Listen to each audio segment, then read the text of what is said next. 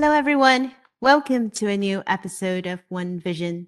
Joining us today is Joe Toscano, an author, advisor, and public speaker on privacy, data, and technology. And thank you, Essie, for the introduction. Welcome to the show, Joe. Thanks for having me. I'm very excited to talk to y'all. And this is a very pertinent topic that I think a lot of us will be very concerned and interested about. But before we go there, I want to start by asking you, can you share with our audience a little bit about your journey? What do you do? And very curious, how do you end up in the data privacy space? Yeah, that's a great start. Thank you for putting it out there. So, to understand my background a little bit, we have to go back a little bit in time. I have been working in data privacy space more or less for the last half decade, but it was not a self-selected thing. It was more, I would say, an emergency calling, if you will. I was working, my last full-time gig was a consultant out in Mountain View, overseeing work at Google. And this was 2017. It's about 5 years ago. Actually, a little almost 5 years ago to the day. Pretty interesting. Yeah, so I was doing my work out there, and my background, I have a data science background. When I was in college, I did graduate level, post grad level research, and I was paid for a couple years to do that. I decided, this was 2008, 2010 area when apps were, there's an app for that was everywhere. And I was seeing all this stuff come out, and I was like, I really enjoy the challenge that research brings, the insights, the sifting through data, all this kind of stuff. But I didn't really enjoy sitting in a college basement to do it, And then I saw these apps, and I was like, that literally, this is a big social experiment. And these tools have the potential to really impact our world in a positive way. So I started to learn to code in my free time. I picked up some apprenticeships. I, did side projects. I then found a second degree and picked up more skills, learning how to code and also design a little bit in digital space. Well, 5 years in, I realized I'm going to be coding the systems that code the systems. So I'm probably better off moving more into the design space, right? And then from there I built my career really as a designer who could speak all the way from like schematics and sketches all the way through like implementation. And it really helped me grow my career. And that's how at 27, I was doing senior level consulting work at Google, managing some of their larger projects. And overseeing that ecosystem gave me a frame on the valley that I think very few people might ever have had at the time. And it's not, it wasn't just Google I saw. I was, in order to keep Google on top, you have to keep on top of Facebook and Amazon, all the competitors to know what's going on and how to keep them ahead of the space. What I saw, what concerned me the most, there's a lot of things we could talk about. What I saw the most and what we're here to talk about today was misuse of data. And I don't believe it was malicious. I believe it's because the industry grew faster than it was prepared for and was simply creating roles that sometimes had never been created before and filling them with people who had the nearest qualifications, right? UX design, for example, that was where I ended, I guess, if you will, my full-time corporate stuff. And what I saw at that field specifically, for example, UX design came out of the design field. So most people who were hiring conceptualized designer must be good at UX design. And in some senses that's true, but in others, like the research side of it, that's not true. You had a world where there was a lot of like MFAs and classically trained designers who brilliant minds, brilliant designers, but had never worked with research, never worked with data, didn't understand, how what it's like to go through an IRB or anything like that. And so what ended up happening in the UX field, you started to see these classically trained designers run the research labs. And they would start to ask self-reinforcing questions. They would ask, leading questions. It's just like with the best intentions in mind to do their job, to help their companies move forward. They were non-maliciously creating very malicious structures. And when you work with a monopoly that can set up the stick with a carrot on the end, get you to get to the carrot and then move the carrot because the research validates that that's the right thing to do, it becomes highly problematic. And so I left because I felt that yeah, we need some guardrails, and I've participated in that. I've helped advise the AGs on the antitrust case on Facebook and Google. I have helped draft law in New York, Colorado. I have also helped draft first data tax proposal in the state of New York. I'm very involved in this stuff, and I do believe we need guardrails, but my bigger ambition was to change the industry by creating better business models. Because I think at the root of it, this can be done in a way that is good both for consumers and business and national security. And it doesn't have to be one or the other, but we do have to think creatively on how to make that happen. And we have to come to some agreements on some baseline protections around that as well, which, legal guardrails. But yeah, so that's my background. I'm very excited to be here today. I know there's a lot of interesting stuff to talk about in today's world, and ready to do it.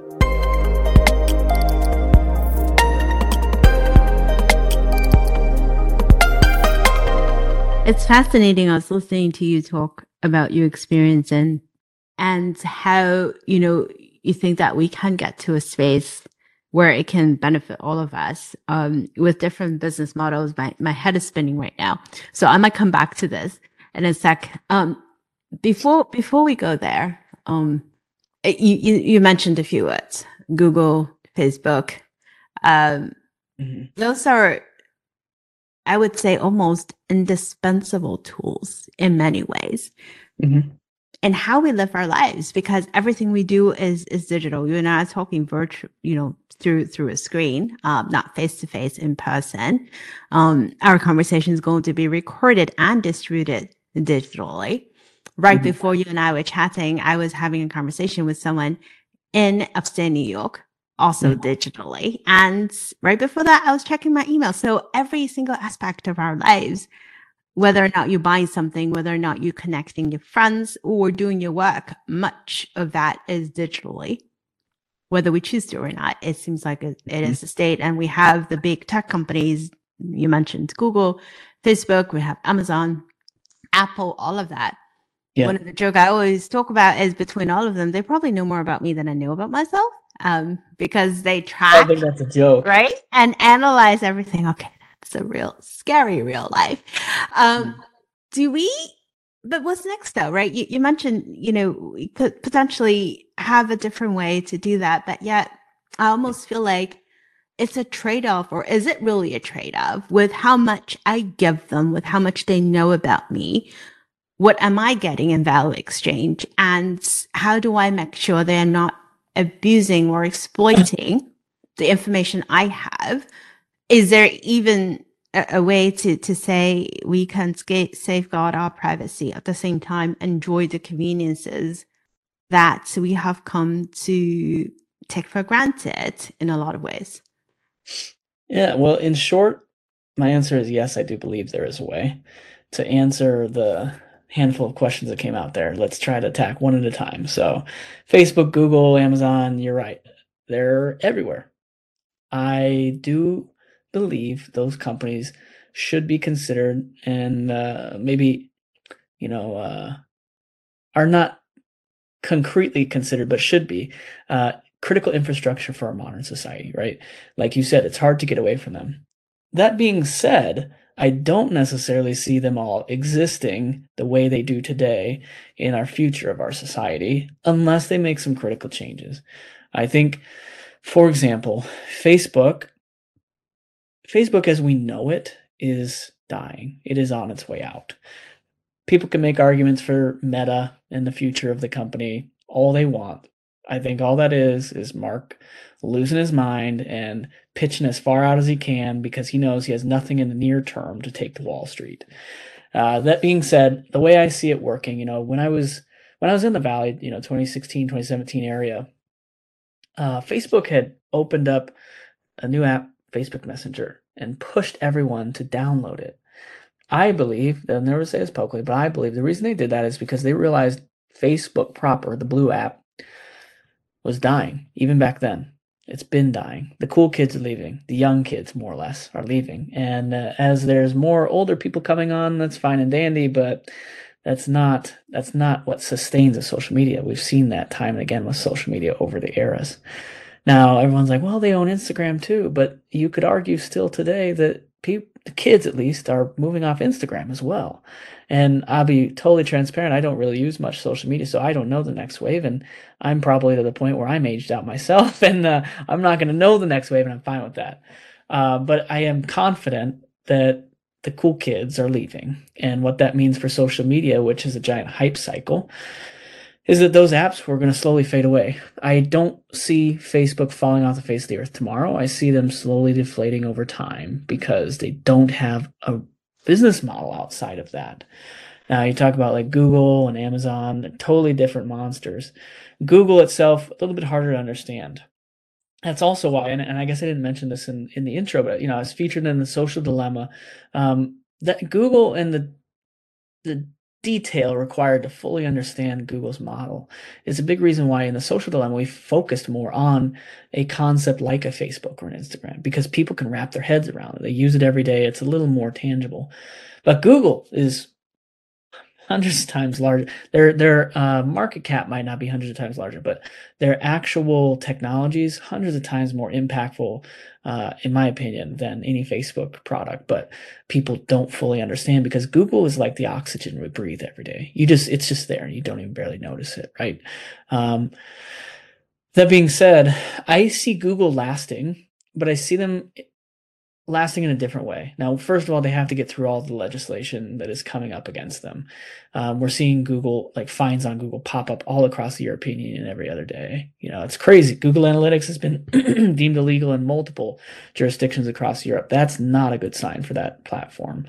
That doesn't mean they can't keep operating. It just means like definitely not a good sign, right? But I think if anybody, Google may end up changing gears a bit. And they have a lot of arms and different things that would allow them to sustain beyond just an ad model if they wanted to. I think I see Google becoming more like IBM. And when I say that, for the older people in the room listening, you all remember IBM and even, just people who know tech history, IBM was a giant. IBM was a household name. People knew the name IBM at one point in history. Today, I would argue that's not the same. Tech people definitely know IBM, and there's a lot of people who do. But, you ask kids, they probably don't really know the name or roughly familiar. And that being said, IBM's in everything, right? IBM is the underbelly of a lot of government technology, medical technology, very critical infrastructure. I kind of see Google heading that way maybe over time. And it just depends how they manage their reputation, manage their company. They may stay number one, or high up there for a long time. Amazon, again, different story. And I don't even know where to start with Amazon, but who knows? With the antitrust, I think that's the one that they actually can kind of see more of a tangible case, splitting up AWS and the marketplace. So who knows where that's going to go? But going back to then the question of, is privacy dead? Can we get it back? I think the answer is that privacy is dying, but it is not dead yet. Privacy is never fully dead, unless we allow it to be. And I don't think, at least as American people, I don't think we will allow it to die. Doesn't mean it's not going to get worse, but the fact of the matter is you still have privacy in your life. You can choose not to use these apps. You can choose to. Now, a lot of people don't, right? And I understand it's critical infrastructure, but there's also a level of privacy. Like privacy is just more or less like how much do they know and is it capable of being used, right? On top of that, and yes, there's more details, but in short, right, think of it kind of that way. And then when you consider that the models they have put together, people are like, well, Google has 10 years, 2 decades, whatever, worth of data on me. How could that possibly ever change? How could it get any better? Well, the fact of the matter is data it's not always good, right? We move, so your address changes. We have different email addresses over time. We change our phone number. Not always and not super frequently, but data does have an expiration date. A lot of it, Social Security or fingerprints or stuff like that, a little different. But there's a lot of stuff about us that changes and needs to be frequently upkept. And so, some of these models too, whether it's Facebook or Google or any of these data companies, they don't die, but there is a way in which they could dramatically shrink if they are not used as much over the course of a decade, 5, 10 years. It is feasible that we have a paradigm shift and improvement in privacy law and protections on data rights, stuff like that, as well as literacy rates increasing through consumers and government entities. There is the potential that there is catastrophic damage to their model, and that over time, with less use, it kind of deflates. So I don't know how exactly it's going to go. And my bigger ambition, going back to the Better Business Model question, what I've been exploring lately is the narrative of privacy and data protection as a measure of ESG. And I think that's where we're headed. I'm very confident. It's been popping up all over my newsfeed. I've been digging into it for the last year or two, but I think it's going to be a huge thing because compliance isn't really working that well. Not only because the laws are built for a different world, right? The GDPR, all due respects, brought a great conversation, though, a very necessary conversation. Bad law, though. Bad law really broke the internet. Was very, very much, and still to this day, basically unenforceable because of the scale of the infractions. It basically broke everybody. So just wasn't made very well. It wasn't not the foresight to take incremental steps. But also you have a European Union who made it, who, the corporations are not European corporations. They have a reason to buzzsaw. It is their world, and that's fine. And aspirationally, I think it's great what they're pushing for. But that law, broken. And then it trickled into CCPA and CPRA and the Colorado Privacy and others around the US now, and Canada and into Brazil, and it's impacting everywhere. That being said, compliance is not the full answer, right? Compliance is a step forward in some ways, and I do think it should be used as a guardrail, but compliance, it's not feasible to constantly, and we don't want it to be either, ahead of industry. What they're trying to do is put a cardboard box around a body of water, right? It's going to leak out. They're going to find ways to get out of the box. They're going to create new technologies around it. They're going to find models that, do something different. And so we have to think of not necessarily how to punish them, but incentivize better behavior.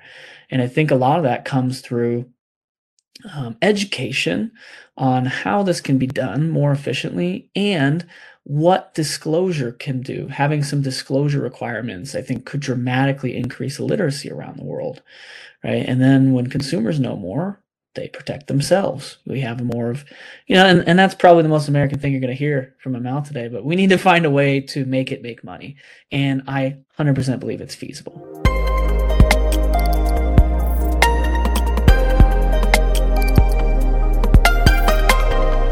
Wow. I have so many thoughts with what you just said around GDPR, around the various facets that we have tried, and I think in many ways failed miserably to try to do anything in the United States. Everything is very fragmented. And every state has a different version and interpretation of what needs to get done. Yeah. And it's not just about privacy, right? I think it's about everything else. It feels like 50 mini countries. So it's very hard to actually get anything done from a compliance and regulatory perspective. Yeah. Your comment around consumer education is really interesting because I cannot remember exactly where that source was, but I remember reading through a report recently that talked about, almost wanted to, in a way, saying that consumers are way too trusting of how brands handle their data than they should be. We just think it's a big brand and our data is safe with them, without thinking repercussions on what else it can do. So totally agree. I think education is a big part of it. I do want to ask you, because you mentioned something about GDPR, about how it was implemented in the EU. If we take a step back and look through how EU has approached the big tech companies and how they're thinking what they need to put in place to safeguard their citizens' privacy, versus all the way on the other side of the world, what India has been doing, what China has been doing, not just with data privacy, but also data sovereignty, right? On what can go out and what's not allowed to leave. And then coming back home, looking at how we're looking at data, the one thing I always think about is how does that impact positively or negatively tech innovation? For example, AI. It needs tons of data. It needs a ridiculous amount of access to data. Yeah. To be able to create a model, to be able to do something useful to it. Now, as we start setting up guardrails along physical country boundaries, and then we start setting rules in place on what you can cannot do, do you think, and I'm curious to hear what you think, do you think that policy difference and the attitude of how we think about data and privacy has contributed to how tech innovation has been able to progress in the different jurisdiction? Yeah, 100%. I think it does. And to be fair, I don't know a lot about what's going on in India and China. I've been very focused on the US and Europe, especially the US, because that's where I live. And as everyone probably listening knows, we're in a bit of a mess. And I think we need to take care of ourselves before we try to tell others what to do. So I've been focusing very heavily on the US market. Now, going back to the question, does that change our ability to innovate, or would a law restrict or whatnot? So let me go through a few different things here on that one. So we've seen over the last few years, and I'm sure part of this is due to COVID, but research recently has found that the number of apps in the App Store has shrunk by upwards of 40%. Now, since the GDPR came out, right? That doesn't mean that GDPR is the cause, or that all these privacy laws are the cause. It definitely has in part to do with COVID and bear markets, recessions, all that kind of stuff is part of it too. Companies die. That's part of it. But I think we would be foolish to say it has nothing to do with it, right? Definitely, it makes it harder to get a company off the ground. It makes founders more concerned about what they are doing and what they need to do, and there's higher expenses to getting into the market, etc. So I think there's a huge potential to innovate and provide a tool or a system that would allow companies to, get there faster and cheaper. Secondarily, we talked about you need a lot of data to do any of this stuff. Now, I think there's two sides of this that have yet to be considered, and I'm gonna talk about innovation in a corporate sense first, and then I'm gonna talk about national security. From a corporate innovation perspective, yes, 100%, you need a lot of data, and I also, while I am an advocate for privacy rights and data protection stuff like that, I am not blind to the fact that we need this to continue our innovation. There is ways to balance that for sure. That, and then you come back and you talked about, what are they doing in China, how they're really focusing, investing heavily, all this stuff. Now, I wrote a piece about this, actually, I want to say probably a couple years ago, but the innovation in China and how, actually my girlfriend is from Beijing, so I hear a lot about it too that way, indirectly from reading the news. But China obviously has very robust technology infrastructure. They are, I'd say, at our balance or very near, and maybe potentially even overcoming the United States in many ways. However, now we're talking about data and the value it's bringing to those systems. Chinese internet tools, for the most part, right? Let's abstract from TikTok, which is now all over. Chinese technologies, more or less, are in China, right? There's not a lot of, it's not like the US internet companies, which are global, for sure, 100%. China has a big impact, but the larger majority of them stay within China because of the fact that people are aware of the surveillance that then goes back to China. And then the quantity of data, right? People are like, well, they have so many more people. There's so much more data created. They're forced into the surveillance. So it's even more than we would even have. And a lot of that's also true. They probably, not only in terms of like, feature parity or whatnot, quality, they probably have also as much or maybe more data than we do, just sheer scale, right? In some senses, in others, maybe not. But the thing that I think gets lost on people is we live in this old world of more is better, at least in the United States, right? You can see it all over. More is always better. Well, in the case of data, that's not always true. Right? More is not always better. You can have everyone's data, but if it's inaccurate and unusable, it's worth nothing. Now, in the Chinese sense, they have all this data. But there are plenty of studies that show, and I forget the exact psychological law, but that if people understand or know that they are being surveilled, they will change their behavior. It will change their behavior in the near and long term. They will do things to avoid surveillance. They will do things to answer in ways they feel the surveiller would be pleased, but they may not honestly feel. Right? There's a lot of ways that I believe China is actually pushing its society to give it data, to train its AI, and it's not built on honest, true, actionable data. It's built on proper, nationalized, high security, or maybe security is not the word, but it is, I'm sure, secure for them, but lots of surveillance, lots of very invasive surveillance. And so they're going to start getting falsified data. They're going to start to get data that people want the government to hear, right? They're going to start to build, I believe, is actually very brittle data, and therefore they're going to train their AI on that, and it's going to create brittle AI. Now, people say, well, I don't know about it, but I do fundamentally believe that. And then you got to also consider who's going to use those tools, because similar to like in the United States, we've already seen problems. Simple examples: the sinks in a bathroom that don't read a person of color's hand as easily as a white person's hand, right? That's because of the training data, right? That's a simple example. Now extrapolate that out to all different operations of a society.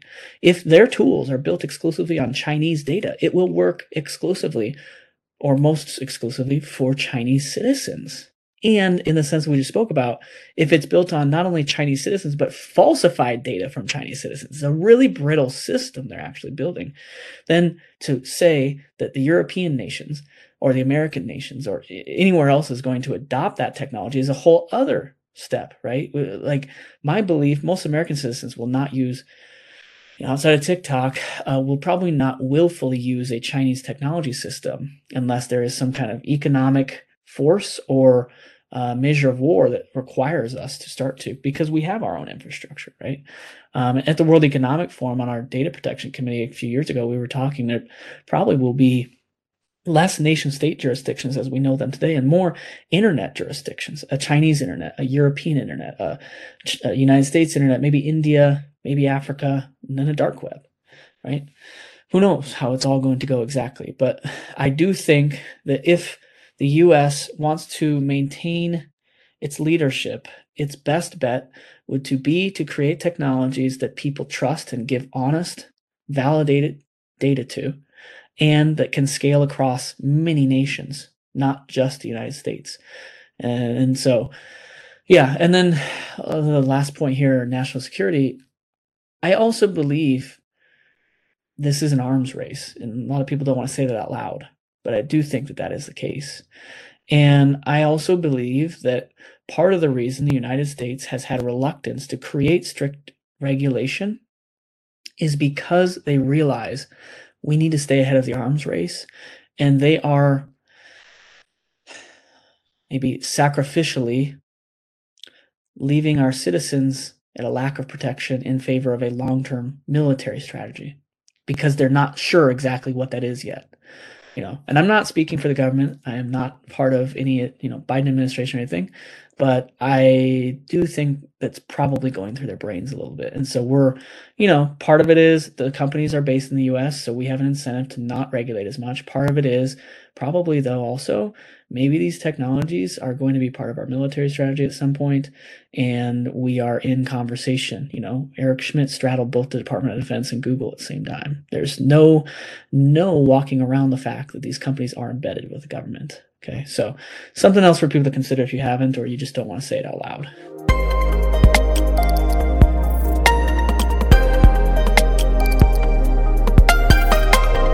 So you certainly gave us some food for thought there, Joe.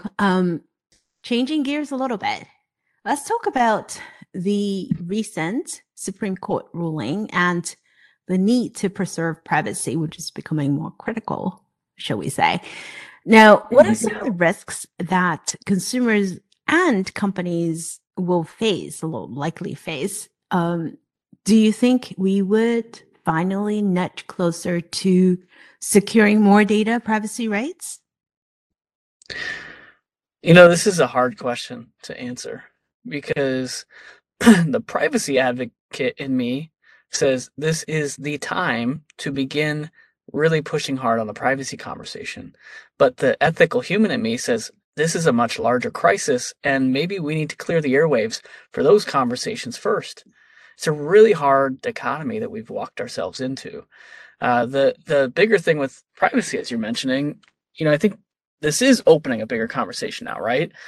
Because in part, privacy is like it's like a mountain lion, right? It's always there, but you don't actually see it or know about it till it comes bites you in the ass. And unfortunately, that's where we're at right now. We don't have any protections. They rolled back rights, and now we don't know how it's going to go.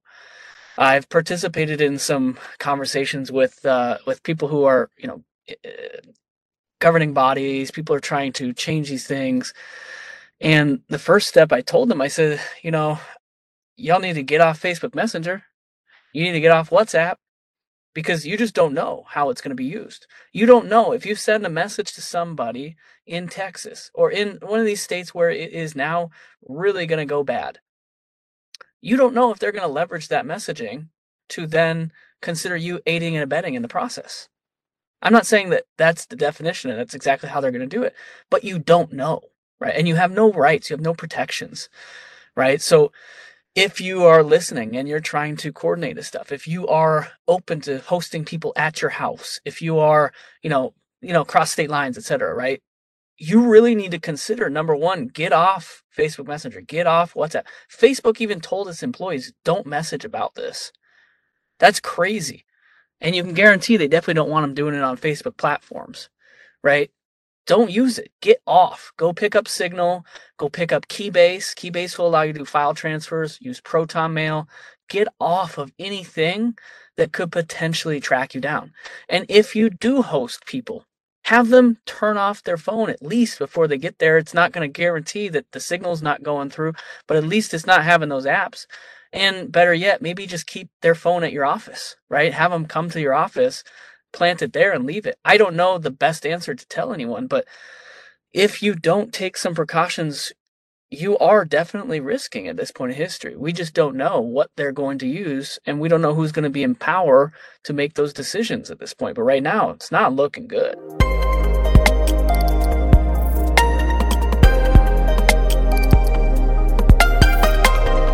I agree. I remember reading quite a few articles recently talking about even something as simple as using an app to track, right, your biological process, if you will, for lack of better words, or anything like that. It could potentially be used. And so I've seen people that tell, folks, just go back to pen and paper or Excel spreadsheet, or put a marker on your calendar that is discrete. Like this is what we've come down to is on purpose. They loosely define what it could be.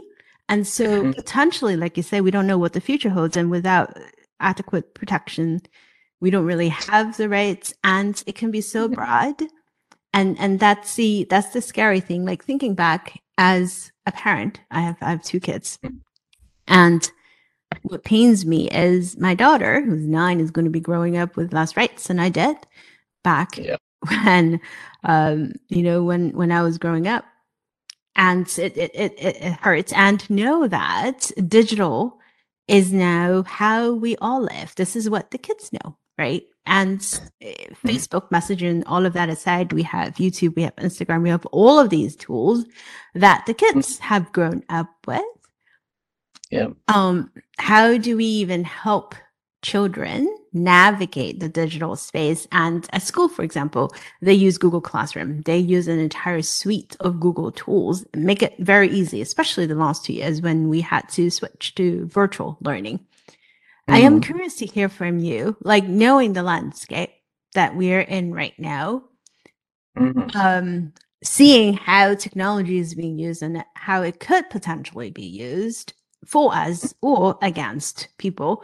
How do you think this will affect the next generation of kids growing up, right? Because in 10 years' time, all of these children are going to be software developers, they're going to be designers, they will be advocate hopefully for better privacy and protection and rights. They will be the ones that will create the next generation of digital products, not the Yeah, Zuckerberg that we have right now. What will the next iteration of internet look like? it's a good question. I do want to take a moment and step back to the last, just a final statement on some of the Roe v. Wade stuff for anybody listening to think about too.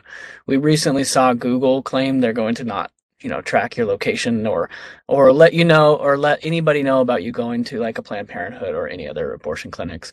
The thing is, Google can triangulate that location from a lot of other data too. So keep that in mind, right? We saw years ago that Target was targeting women who were pregnant, right? We've seen that whole thing come out. Well, that wasn't because they were tracking period apps. That was based on their purchasing behaviors.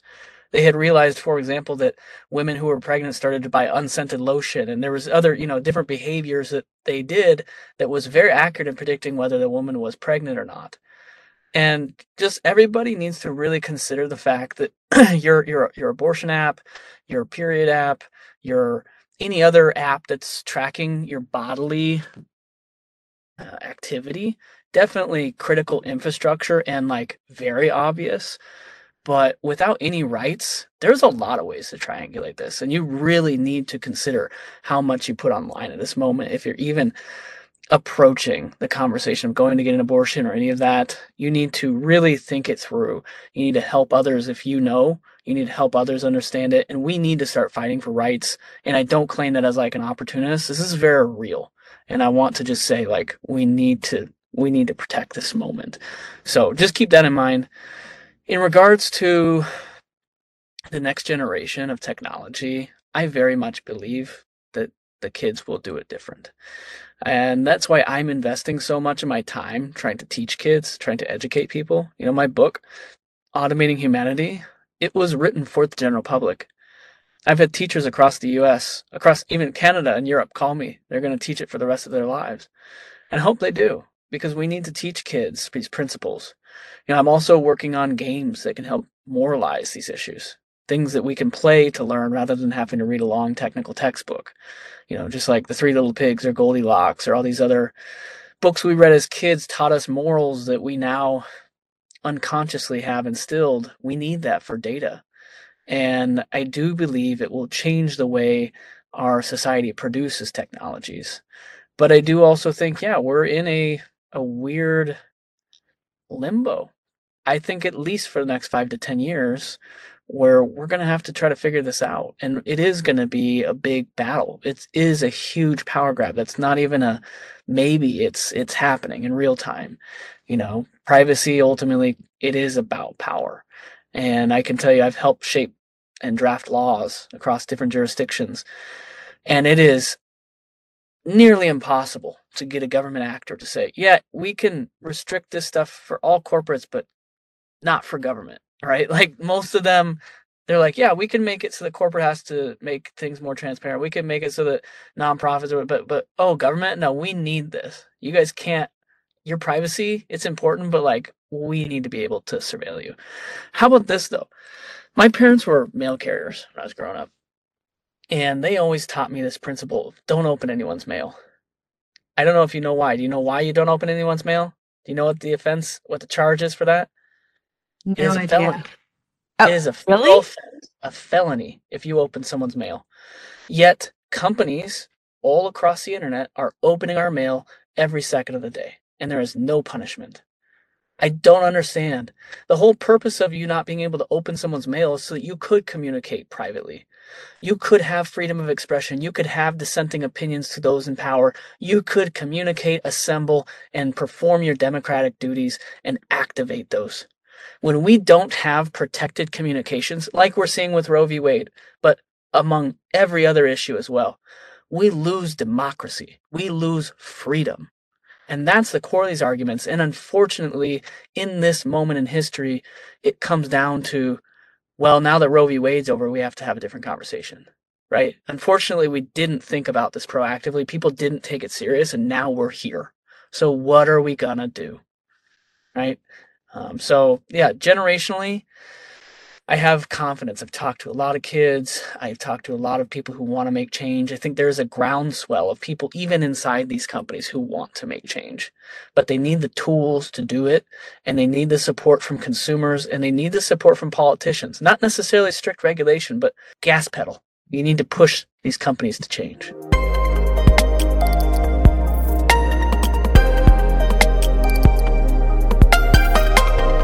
We need our politicians to actually have a backbone to stand up for what is right for people and not what is right for their own political future, wherever the pendulum swings. And I think that is, regardless of which party you belong to, that seems to be the struggle nowadays. Let's end with this. Seeing where we are today, and unfortunately where we might be heading in the next 3 to 5 years and beyond that, what is the one thing that keeps you up the most at night? And for those who pick up a copy of your book, Automating Humanity, what is the one message that you would hope they would walk away with? I want people to know that while it feels scary right now, while it feels like the walls are caving in and that there is no hope in the world, there is, right? You can still walk outside and enjoy freedom of your privacy in your own home, in your neighborhood, in your communities. We still have a lot of privacy in our lives. On the internet, that may not be true as much, but in many other areas of our lives, we still have a lot of privacy. And I want everyone to think about, what would they do if they didn't have that? Because it can go that way. I have been fighting for 5 years to make sure it doesn't.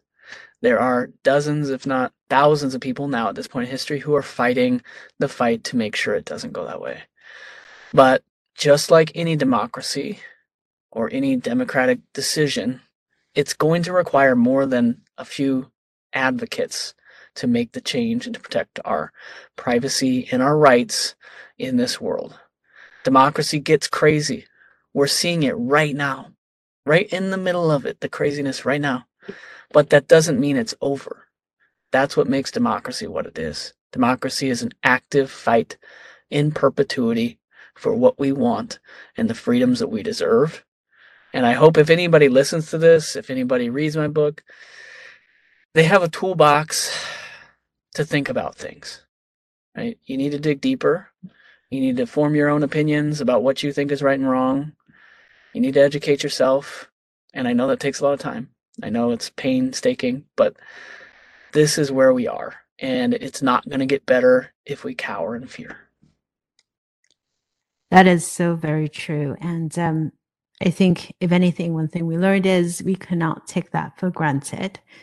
So thank you so much for spending time with us. I really love the conversation. It's a topic that, regardless of who you are that's listening and regardless of what you do, it is a topic that concerns all of us, as well as the next generations and generations thereafter. So thank you so much again, Joe, for being with us. And for the rest of you, thank you so much for joining us for another episode of One Vision. We will talk to you all next week.